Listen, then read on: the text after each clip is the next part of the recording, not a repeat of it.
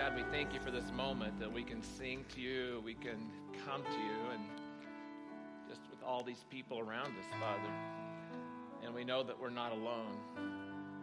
Also, we know we're not alone because you are Emmanuel. That Jesus came, that we could know you, we could know what it means to walk with you, to be in relationship.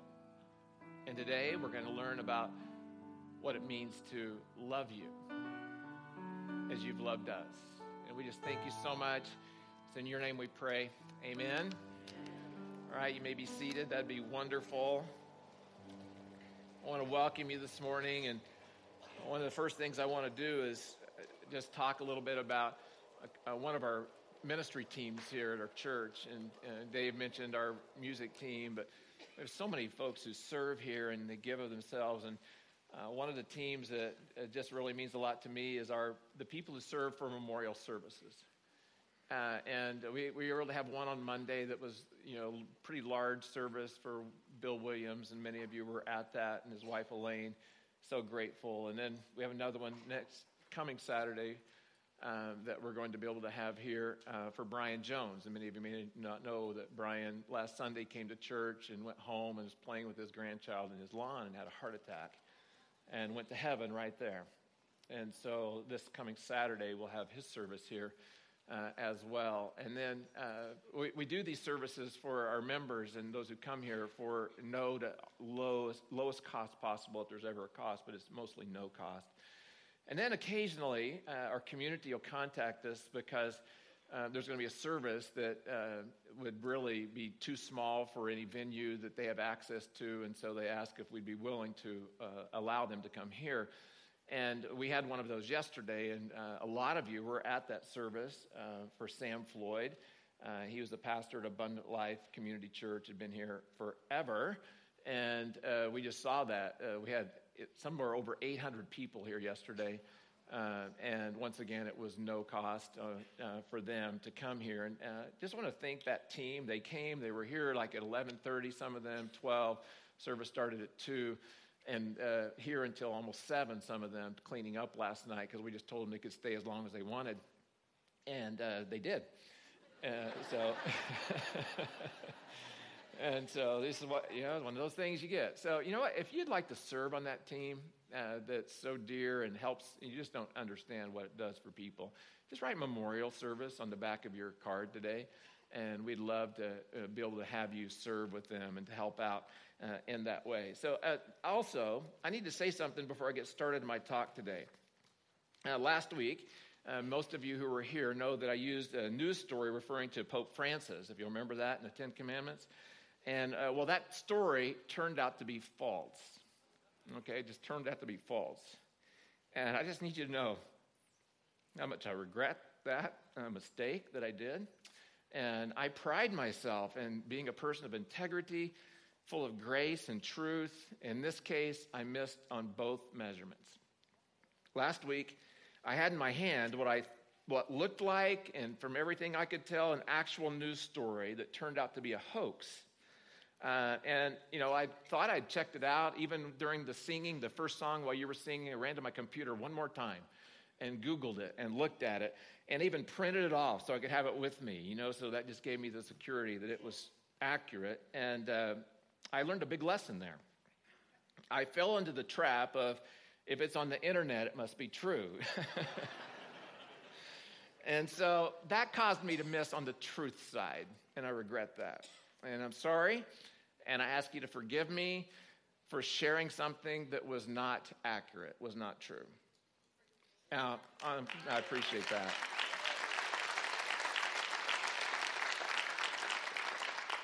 So on the grace side, I do my best to always be reasonable and to give others the same benefit of the doubt that I want to receive myself when I say things, and then someone might want to take it out of context. So I try to always be graceful there. So I told our staff this week that I learned again that the best approach, unless it's maybe an egregious offense, that I will stick with my tried and true approach, and that is be nice to people.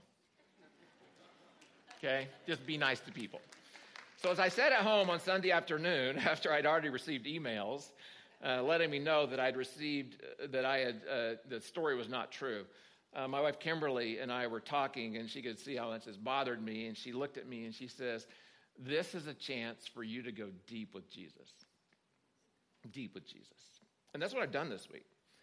I've prayed for forgiveness from the Father. I've prayed for your forgiveness. And to the best, I'll just say this today, to the best of my human, fallible, ordinary ability, I won't do this again, okay? So we're just not that. So, and lastly, I just want to thank you for those who did email me and we got to have dialogue. Just thank you so much for your grace-filled responses. It was so inspiring to me and really blessed me. Okay, so I just needed to get that clear. And those of you who weren't here, you're thinking, I got to go watch last week. Well, I can guarantee it's not on the internet, okay? We took it off and edited out my statements, okay? So our team did a great job doing that. And so because I didn't want that going viral, and that I would have no way to be able to talk to someone one-on-one or just like I'm doing right now, okay? So grab your message notes out of your program, and we're also turn your Bible to Mark chapter 12. And if you're really ambitious, you could turn to Deuteronomy chapter 6 as well. So Mark chapter 12 and Deuteronomy chapter 6 and your message notes. And let's dig into this series that we started last week called Be Ordinary. Now, based upon my community group and how animated the discussion was last Monday evening about this first week of this idea of being ordinary, I wish I could have been in every community group this week to hear the discussions and to be able to give clarification and talk as I was in mine. And as we were talking last week about an approach to life that's just not American, I would say. It's not normal. It's not what most of us think would be the approach to life to be able to be successful and get ahead. We were calling us to an ordinary life. I said last week, in a world of hype, where people are living for the next big thing, where something always has to be bigger and better before it's going to be able to get our attention, then the concept of being ordinary is foreign to us, and for some of us, it's even frightening to be in this place. No one wants to be an ordinary person in an ordinary family, in an ordinary house, living on an ordinary street, an ordinary neighborhood, going to an ordinary church, living in an ordinary country. Nobody wants that. And we have this expectation that the only meaningful experiences that we have in life are those that are radical, extraordinary, full of superlatives in some way to get our attention. So it's difficult for us to value what we've determined in our minds already would be just ordinary. Because nobody wants to be ordinary, right? No one of us wants to be that. But if you think about it, ordinary is one of the most common of life's experiences that we all go through, that we all live in, but it's also one of the most despised. Now, for those of you who despise ordinary, I made some clarification last week, and I just want to kind of give that a little bit to kind of set us up today.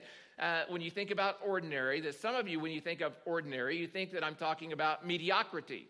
But we're not talking about mediocrity here. We're not calling us to all go home and lounge on the couch all afternoon and do nothing. We have enough slackers already, okay? So this isn't a call to be a slacker. Some of you are going, oh, my word, you were already on board for that. You think you already do it well, sorry.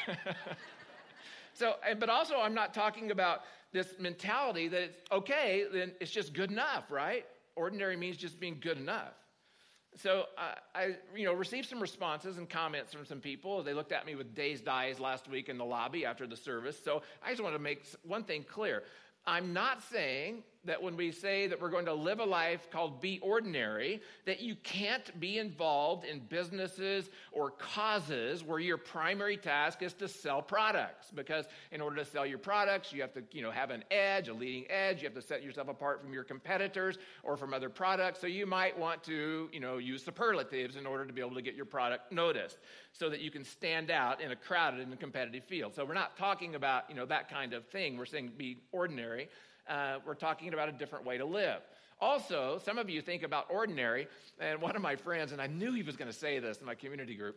So when I gave you the definition of ordinary last week, and it said words like usual, normal, traditional, those kinds of things, he told me that in the service, he literally wrote yuck beside that definition.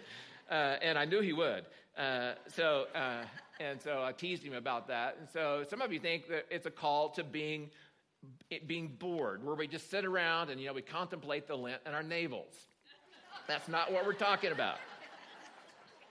In fact, the ordinary life, I'll just say this, it's not a boring approach to life at all. And I want to be careful by overselling this, but it may be one of the most exciting ways to live. But also, I'll just say this, I'm not calling us to this new bandwagon or a new hype where we're going to say that ordinary is the new radical, okay? So we're not doing that either. We're calling us we want to be ordinary in life. And what I am calling us to, as I shared, that ordinary leads us to a life of contentment, sustainability, and to love. That's where ordinary leads us, to that kind of life that we can have. And the ordinary life is sustainable and at least a contentment because we're looking at Jesus and the life that he lived. Now, some other people really squirmed last week when I said Jesus was the most ordinary person who ever walked on the face of the earth, right? He was supernatural, but when you look at what he just did ordinary things as he approached life. Miracles involved, extraordinary, but most of the time it was just ordinary, the things he did. In fact, we ended last week by saying this, that living the ordinary life is following Jesus. That's what the ordinary life is. It's a call to follow Jesus. And so what that means is that you've said yes to Jesus. You've accepted him. You've embraced him as the forgiver and the healer of your life. It also means that you have accepted him and received him as the leader of your life. And you have accepted him and received his transformational power for your life. See, following Jesus means that I am going to look to Jesus as my model, and I'm going to do to the best of my ability, I'm going to follow him, and I'm going to attempt to live life as he lived it, because he's the master, he's the teacher, and I'm the one who's being mentored, or I am the apprentice.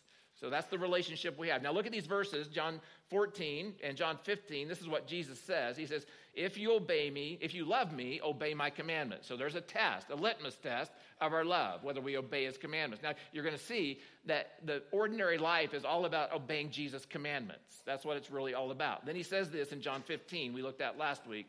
When you obey my commandments, you remain in my love, just as I obey my Father's commandments and remain in his love. So he's saying here, living the ordinary life is when you choose to say, okay, Jesus, I'm going to obey what you say, and it's because of love.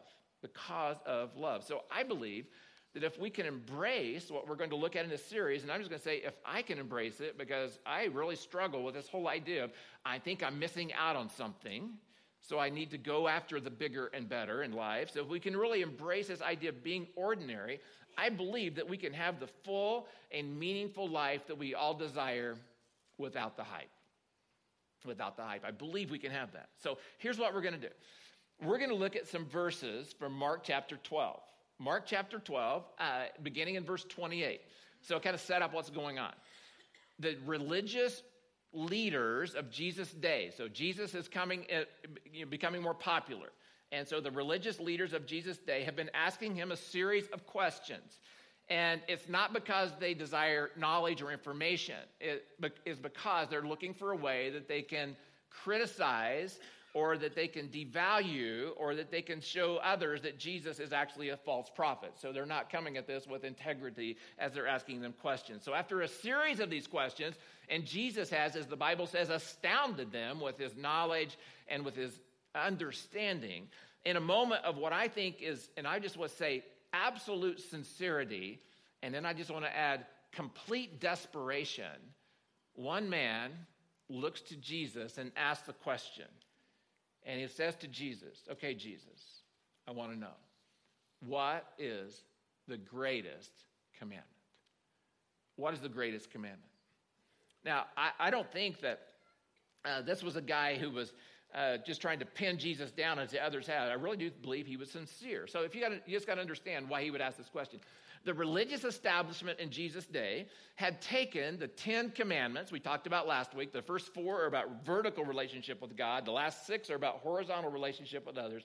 They had taken those 10 commandments, and they had, to help people understand how to keep the 10 commandments, they had come up with 613 commandments, or 613 rules, or 600 ways that you would keep the 10 commandments. 248 were positive, do this, and 365 were negative, don't do this. So that's kind of the way that people were functioning in this day. So the system of rules was literally then crushing the life out of God's people. It's crushing the life out of them. And what it did is it created a hierarchy where you could measure yourself, a hierarchy. So you had those who said they kept all the rules. This would be the religious elite. They kept all the rules. Then you would have those who said they tried to keep all the rules. And then you had those who said that they made it look like they were trying to keep all the rules, okay? And then you had those who were extremely fatigued and tired and burned out because they had tried to keep all the rules and they couldn't. And they're burned out in that way, and they've given up. Now, I don't think this is a guy who's given up, but I do believe that he was honestly and sincerely asking Jesus for help. So I believe this is what he was asking. I believe he was saying, Jesus, show us. Show us. You seem to be, by the way you've answered questions, by your miracles, by, I would even say, his countenance, you seem to be one who was sent to us from God. So Jesus, what does he want? What does he want? What does he want from me? What does he want from us? Is there one law? Is there just one law that I could keep that would really bring me into right relationship with him? Is there one command that I could follow that if I could do it, that everything else in my life would kind of fall into place? And Jesus gives him an answer that I don't think he could have ever anticipated.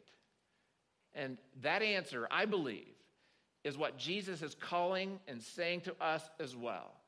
That if you will do this, that you will be in relationship with God and you will get the most out of this life.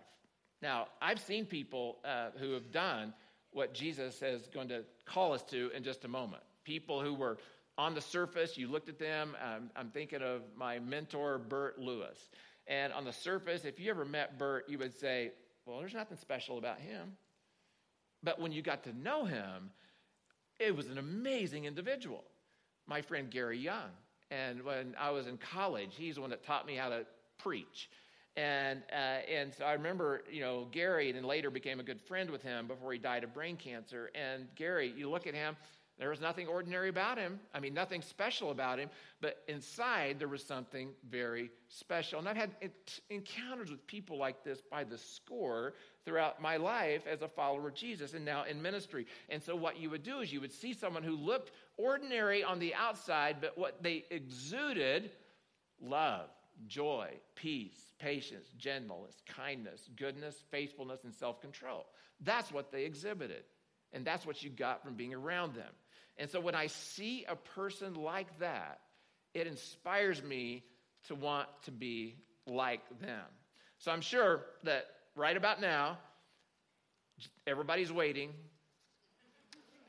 for the answer that Jesus is about to give. So, the question that the man's given is just hanging in the air. Everyone's leaning forward. It's extremely quiet. Then Jesus spoke words that they had said their entire lives, 3 times a day at the minimum. The Shema. Remember, we talked about this last week. They said it before they went to bed. They said it when they got up. And they said it as they went out. And they said it as they were out. So these words, they said at least minimum 3 times every day. And it's the Shema from Deuteronomy chapter 6. But it's recorded here in Mark 12. So I'm going to read them from Mark 12. By the way, that word Shema, it simply means listen. And that's the first word, is listen. So here we go. It says, Jesus says, the most important commandment is this. Everybody's hearing, everybody's listening. Listen, O Israel. Well, we know this already.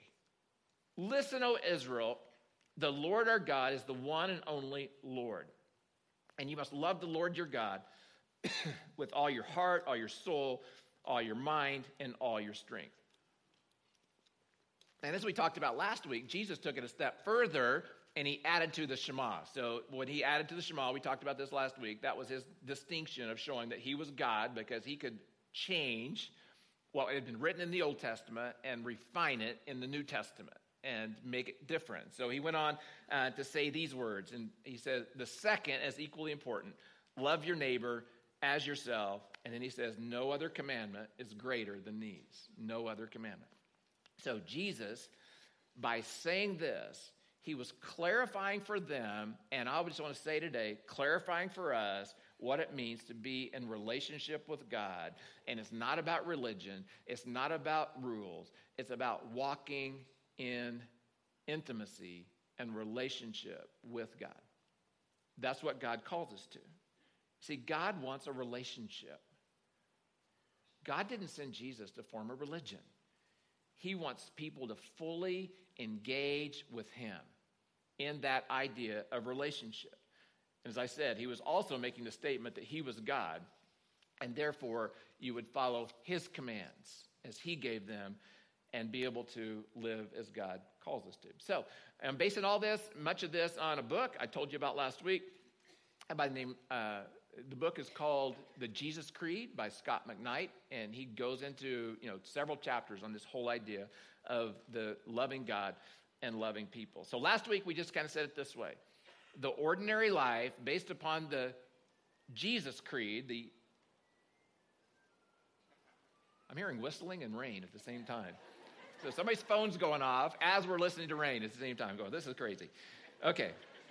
Sorry, I usually don't point cell phones out, okay? So sorry about that, whoever that was.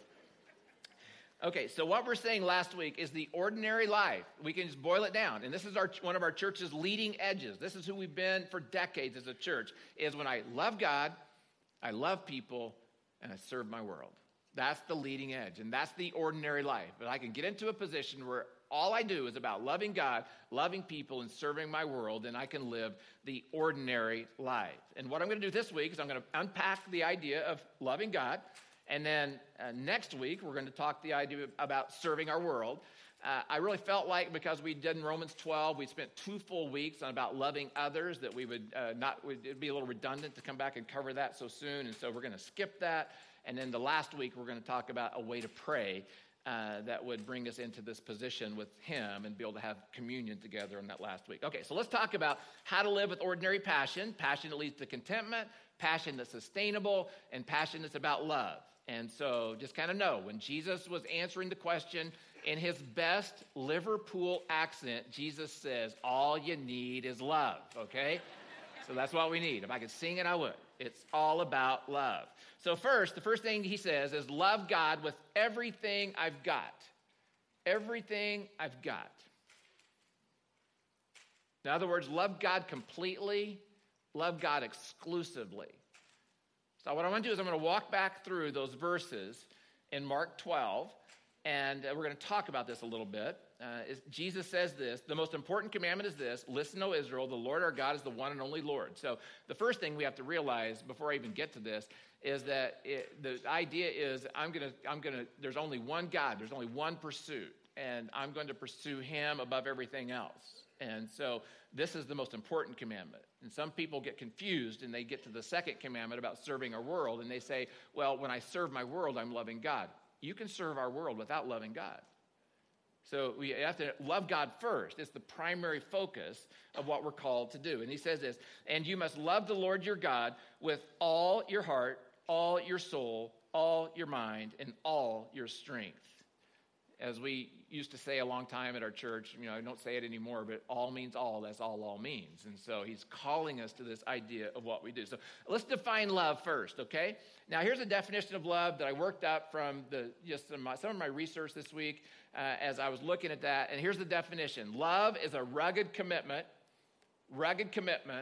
of sacrificial action.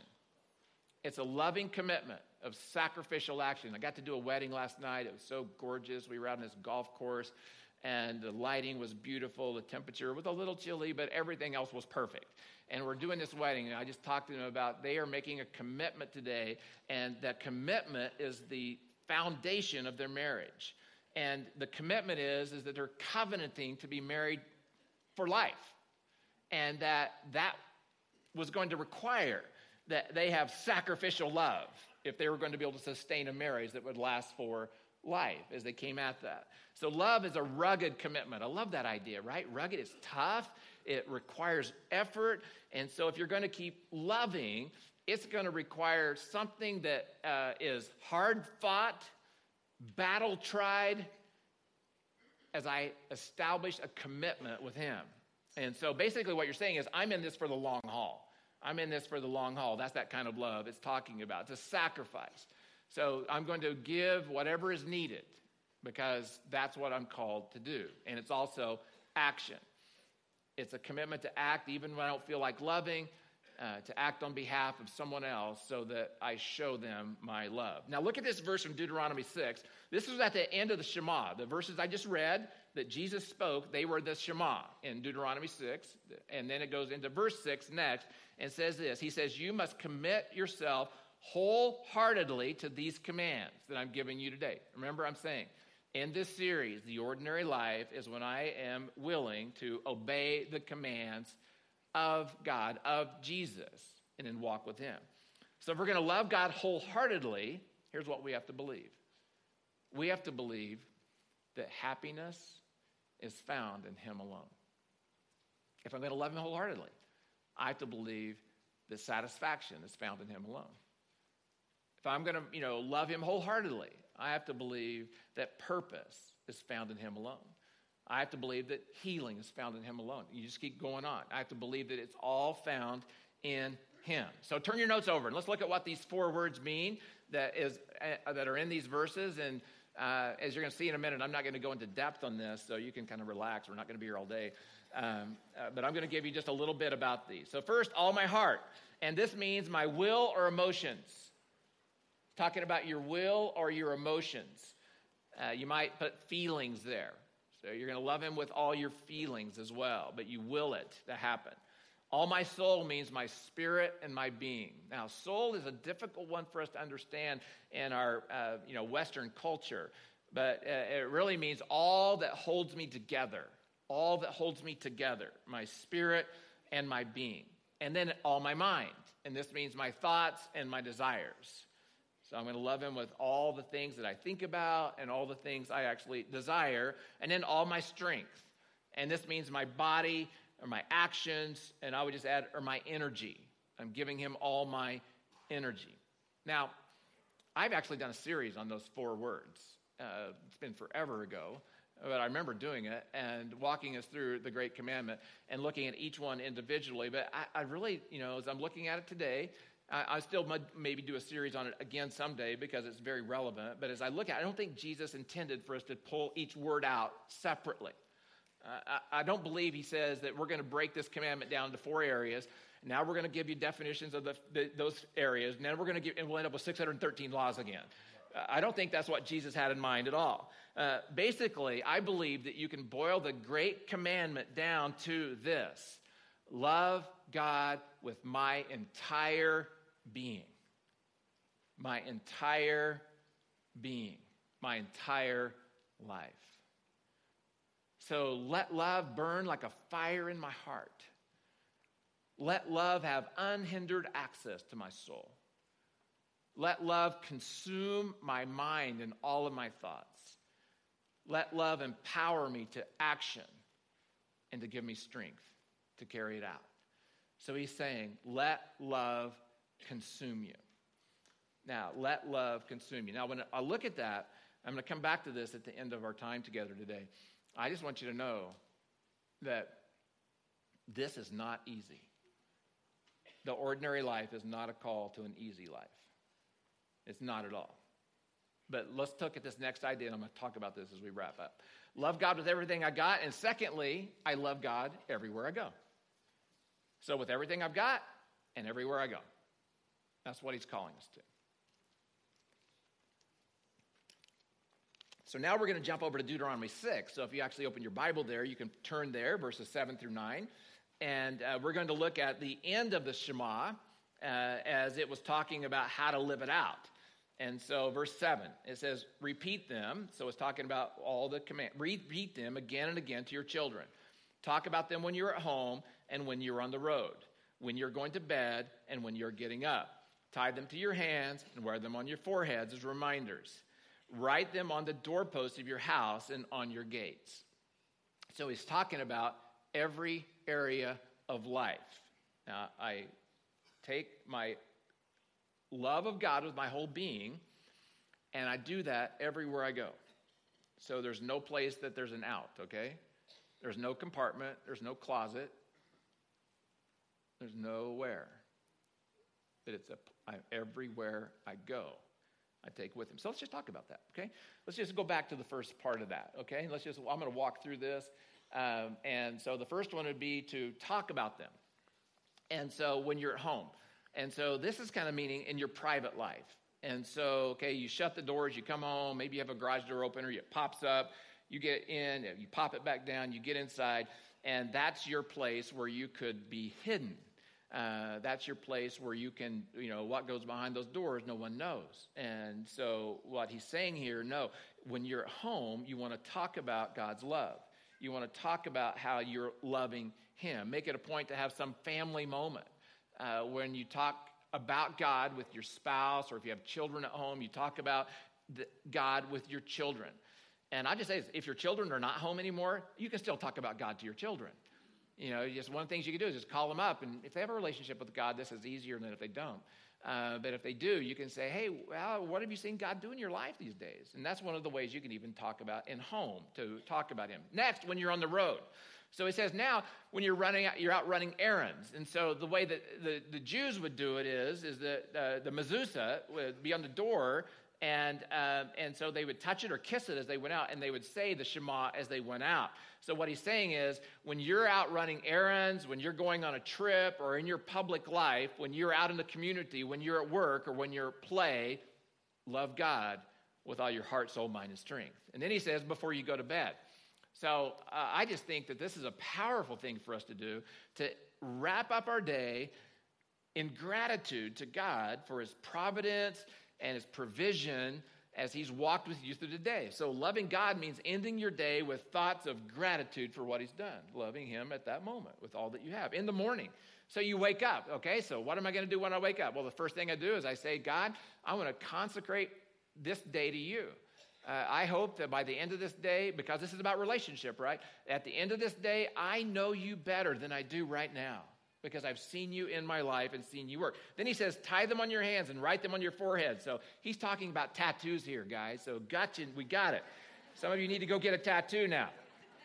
And he says, tie them on your hands and write them on your foreheads. So it just basically, and you add it to the next one with write them on the doorposts of your house. He's basically set up reminders. So I don't know about you, but I need reminders. So I love it when I walk into my house and we have a cross on the wall. It just reminds me, I love God with all my heart, soul, mind, and strength. And we have other pieces of memorabilia in our house that we've placed there because they remind us to love God with all our heart, soul, mind, and strength. And we have it everywhere we go. Put it in your car. And so you have a reminder. You need symbols. Symbols are so important to us being able to really keep him front and center in our minds as we go with him. And then he says, write them on the gates of the city. So I would just say, folks, that, why I don't think we have a privilege of going into the, Grass Valley, entrance sign that, talking about when you enter in. I can't think of what that's called right now, but it's, that we're entering into grass. And right on there, something about God on that sign. I think we might get arrested for that. Okay, the city limit sign, there we go. And so that we're not going to do that. But I do believe that what this is saying is that you can do your business. You can do your business in a way that as you're doing business, as you're relating, that you're pointing people to the fact that you're different in some way, not weird, just different in some way, and that's pointing them to that there's something about you that they would want to ask, how are you different? Why are you this way? So that they can see God and see the love you have for him. So I just, kind of wrap it all up as this. Jesus is not just looking for people who can say the Shema. He's looking for people who will live the Shema, right? So move it beyond saying it. Move it beyond words to actually living it out. It's a call to love God with everything you have, everywhere you go. Now, let's just be honest. The reason so many of us, and me included, struggle with this is that it's hard to do. It's just hard to do. I just want you to know, I'm calling you to the most difficult life possible. But remember, he's promised to empower you and to be with you. There was a British philosopher and theologian. His name was G.K. Chesterton. And I have a quote for him that's going to be on the screen here. He says, "The Christian ideal has not been tried and left wanting. It has been found difficult and left untried." All right? That's what happens so much. The idea has not been tried and found wanting. It's been found difficult and then therefore not tried. And I just say that's more true in my life than I wish it was. As I look at that statement, it's hard to follow Jesus. It's a hard task to bring every area of my life, my work, my relationships, my ambitions, my money, my play, my marriage, my family, my dreams, everything, and then to give them fully to Jesus. Now, it's easier to say it than it is to do it. That's why I said Jesus is not looking for people who just can say it, but people who live it. It's difficult. And so if you're like me, you might be looking at this right now, and now that you really understand what Jesus was saying and saying, can we go back to the 613th commandment thing? Because I think that might be easier than what Jesus is calling us to. He's calling us to give him everything. All, everywhere I go. All, everywhere I go. So how do we keep his commands? Well, you want to write this down. I keep his commands because I am loved by him. I am loved by him. This is how we keep the commands from being about keeping rules. So if you're going to love the Lord your God with all your heart, soul, mind, and strength, if you're going to be able to love, as we talk about next week, your neighbor as yourself, if you're going to love God, love people, and serve our world, you have to know and experience a love that's like no other love, and that's the love the Father has for you. The love that Jesus wants for you. And I'm going to close with some verses, and I'm going to ask if everybody, if you just bow your heads for a moment and listen to these verses, if you would. Just let them kind of come into your mind. This is from 1 John. The Apostle John is writing. And he says this, "Dear friends," so this is us, "let us continue to love one another. For love comes from God.